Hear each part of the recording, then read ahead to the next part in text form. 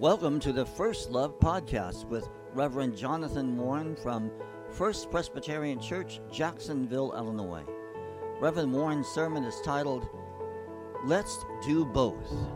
After Reverend Warren's sermon, you'll be able to enjoy an anthem by the Church Bell Choir. Please continue to listen and find out information how to contact First Love Ministries and get more information about the church's calendar and other activities taking place. Our gospel lesson comes to us from Matthew chapter 22. Let's listen to the word of God. And the Pharisees went and plotted to entrap Jesus in what he said, so they sent their disciples to him, along with Herodians, saying, "Teacher, we know that you are sincere and teach the way of God in accordance with truth and show deference to no one, for you do not regard people with partiality. Tell us then what you think. Is it lawful to pay taxes to the emperor or not?" Jesus, aware of their malice, said, "Why are you putting me to the test, you hypocrites? Show me the coin used for the tax." And they brought him a denarius. Then he said to them, "Whose head is this, and whose title?" They answered, "The emperor's." And he said to them, "Give therefore to the emperor the things that are the emperor's, and to God the things that are God's." When they heard this, they were amazed, and they left him and went away.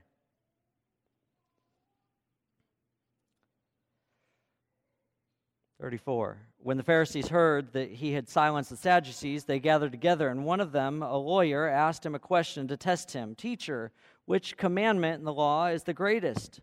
He said to him, "You shall love the Lord your God with all your heart, with all your soul, and with all your mind. This is the greatest and first commandment. And a second is like it. You shall love your neighbor as yourself. On these two commandments hang all the laws and the prophets." This is the word of the Lord. In his book, The Art of Not Giving an F, Mark Manson's chapters talks about how everything in life stinks. He uses a lot of salty language, so it sounds even worse than that. But if you look beyond the language he shares, he's giving us lessons, right? He says, in this lesson about how everything in life stinks, he gives an example about exercising, right? Exercising, running, eating healthily.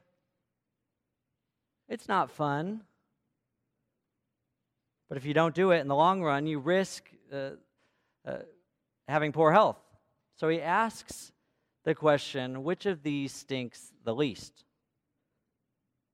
Then he explains how nobody likes working in a cubicle. The dream is to work in the corner office with the window. Now, in order to get that, you'll have to work 60 to 80 hours. You have to give up time with your family. You have more responsibility. So which one stinks the least, he asks. And that's kind of how you decide what to do. That's his reasoning anyway. So if you'd rather have time with your family, you can't complain about the cubicle. But what if there was a way to live differently, right? Not everything in life has to stink, right? My guess is Jesus has an answer for us about this. In today's scripture reading, we discover that Jesus is in the middle of a trap. The Pharisees push Jesus up against the wall about taxes. Is it lawful to pay taxes to the emperor or not, Jesus? It's one of those gotcha questions. If he answers with a yes, then he's in trouble with the people he's ministering to. If he answers with a no, then he's in trouble with Rome. It's a lose-lose situation. Now, of course, Jesus knows the trap and cleverly dodges it, famously saying, "Give to the emperor what is the emperor's, and to God the things that are God's." Now, these kinds of traps are set up again and again for Jesus. And then soon the Pharisees ask, out of all of God's laws, which are the greatest? And Jesus replied, the most important law is to love God with all your heart, with all your mind, with all your soul. And then he silences them with the second question, to love your neighbor as yourself is the second most important law. It's impressive. In a few simple encounters meant to entrap Jesus, Jesus dodges two of the biggest traps: love of money and love of God. So if we were to ask Mark Manson's question, which one stinks the least, loving money, loving God and others, which would we choose? Now, maybe because these passages are so close to each other, it's not shocking that we figured out how to live differently, right? How to live in such a way that not everything has to stink. Why tell folks they only need to pick one when you could pick both, right? This is American story, right? Generations ago, we decided to bridge the two together. Now, I know Jesus in Luke 16 says you can't love money and God, but Luke's just the social gospel. Luke's audience is just different. Why divide them when you could bridge the two together, right? And it's not that surprising. America's country is a country with giants in finances, technology, industry. Thomas Edison created the light bulb, telephone, and a zillion other things. Henry Ford brought forth the revolution in industry. The Wright brothers gave us flight. We're the ones who sent a man to the moon. We created the personal computer, invented the internet, and who knows what Elon Musk, Jeff Bezos, and Sergey Brin will bring. But beyond industry and technology, Americans also paved the way for some pretty astounding equality. It may have taken a while to get there, but we're a boiling pot of diversity. Women and civil rights activists have inspired and pushed us beyond our limits to love all people. Certainly, we're not perfect, but compared to many other countries and generations before, we've done a lot of loving others. Now, I set us up, right? It's impressive. We figured out how to do both. Loving money and loving God. But if we have it all figured out, then why are Americans so anxious and tired and stressed out and not very happy? And not just Americans, but Christians are part of this too. We work more and more, we acquire more and more, but it doesn't seem to help us.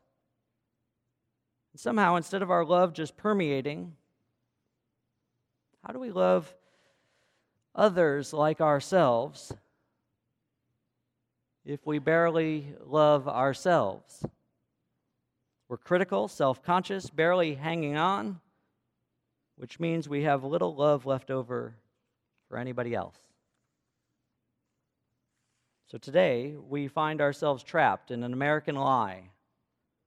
The world, the church,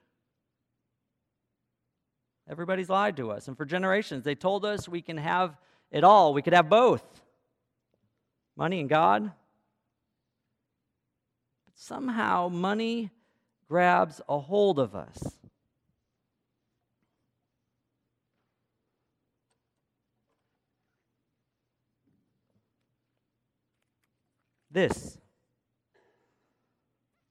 It pulls us away from our dreams. This threatens families and marriages. And it causes rifts. Now I know it's not money that is evil. Money can do some great things, right? It helps feed the hungry. It houses the homeless. It helps build the church. But only when we surrender it all to God. Somehow the love of money, it holds on to us like nothing else. I don't know if you realize this, but we're so entrenched that we believe a lot of times that we can do both. Love money and love God. Now, when I first came to Jacksonville, many of you know I had a run-in with a circular saw and I lost part of my finger. It was a rough few weeks dealing with the pain and trauma. I experienced a great amount of grief. It was tough, not just for me, but for Siobhan and the girls. It was about a month later that there was a sealed envelope left in the offering plate with my name on it. I was on the way to lounge, so I was focused on donuts and shaking people's hands. So I folded it and put it in my coat pocket. Left it for later. Then when I finally got home, I headed upstairs, taking off my tie, unbuttoning my shirt. That's what I do when I get home. I felt the envelope. I'd almost forgotten about it, but I was curious. So I pulled it out right there on the stairs and opened it. And upon seeing it, it filled me with shock, and my knees went weak. Tears started running down my face, and I was speechless. I called out, "Siobhan, you have to see this." There was a simple handwritten note that said, "This is for medical bills and anything you need." There was no name, no signature. Behind the note was an anonymous cashier's check for $5,000.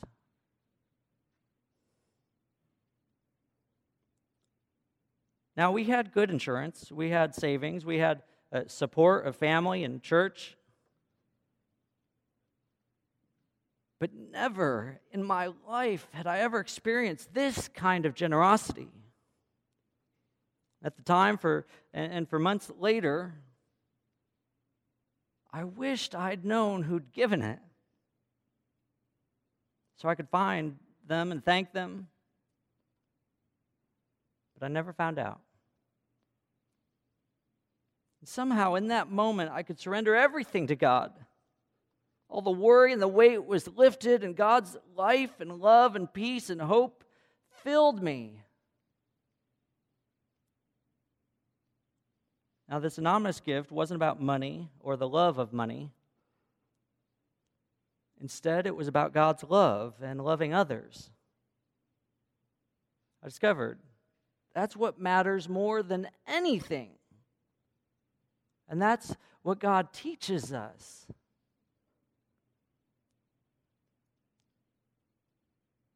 We might try to do both, but we can't. We can't love money and God. Because loving money doesn't give us what we need. God does. God gives hope and peace and love and life. Now, you all know how much money Siobhan and I make. All are generous to our family, and part of the way we live generously, part of the way we surrender all we have to God, is by giving a 10% tithe to the church. Which means our family gives $130 a week or $560 a month, $6,720 a year.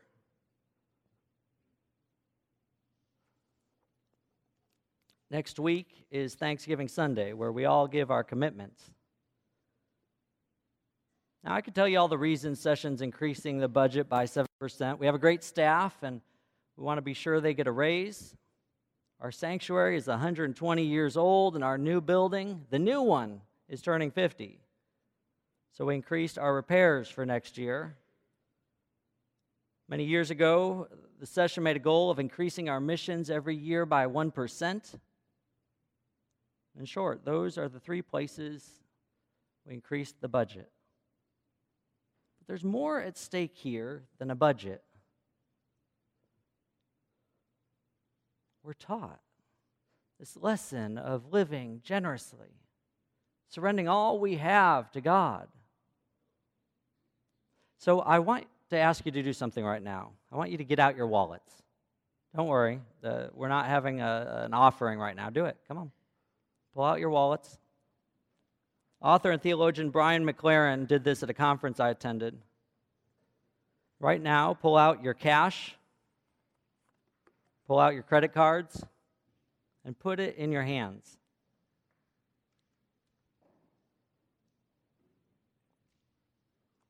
I want you to look at it.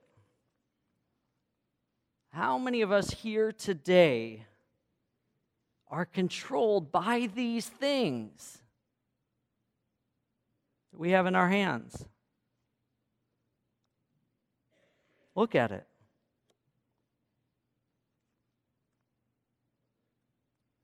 Look on the back of the money, it says, "In God we trust," right? What did Jesus say? Give to Caesar what is Caesar's. Controls every aspect of our lives.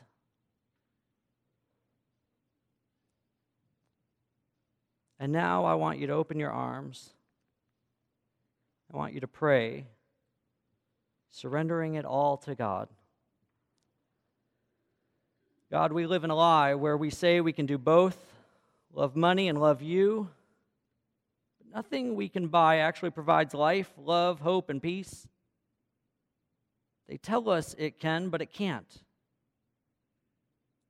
So today, right now, we surrender our finances, we surrender our life, we surrender all we have to you, the creator of the universe, the sustainer and redeemer of our lives.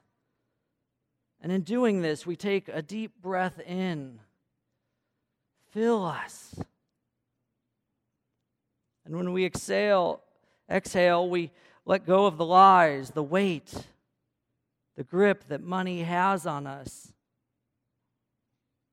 As we keep breathing in and out, we can feel love, we can feel this hope, we can feel peace.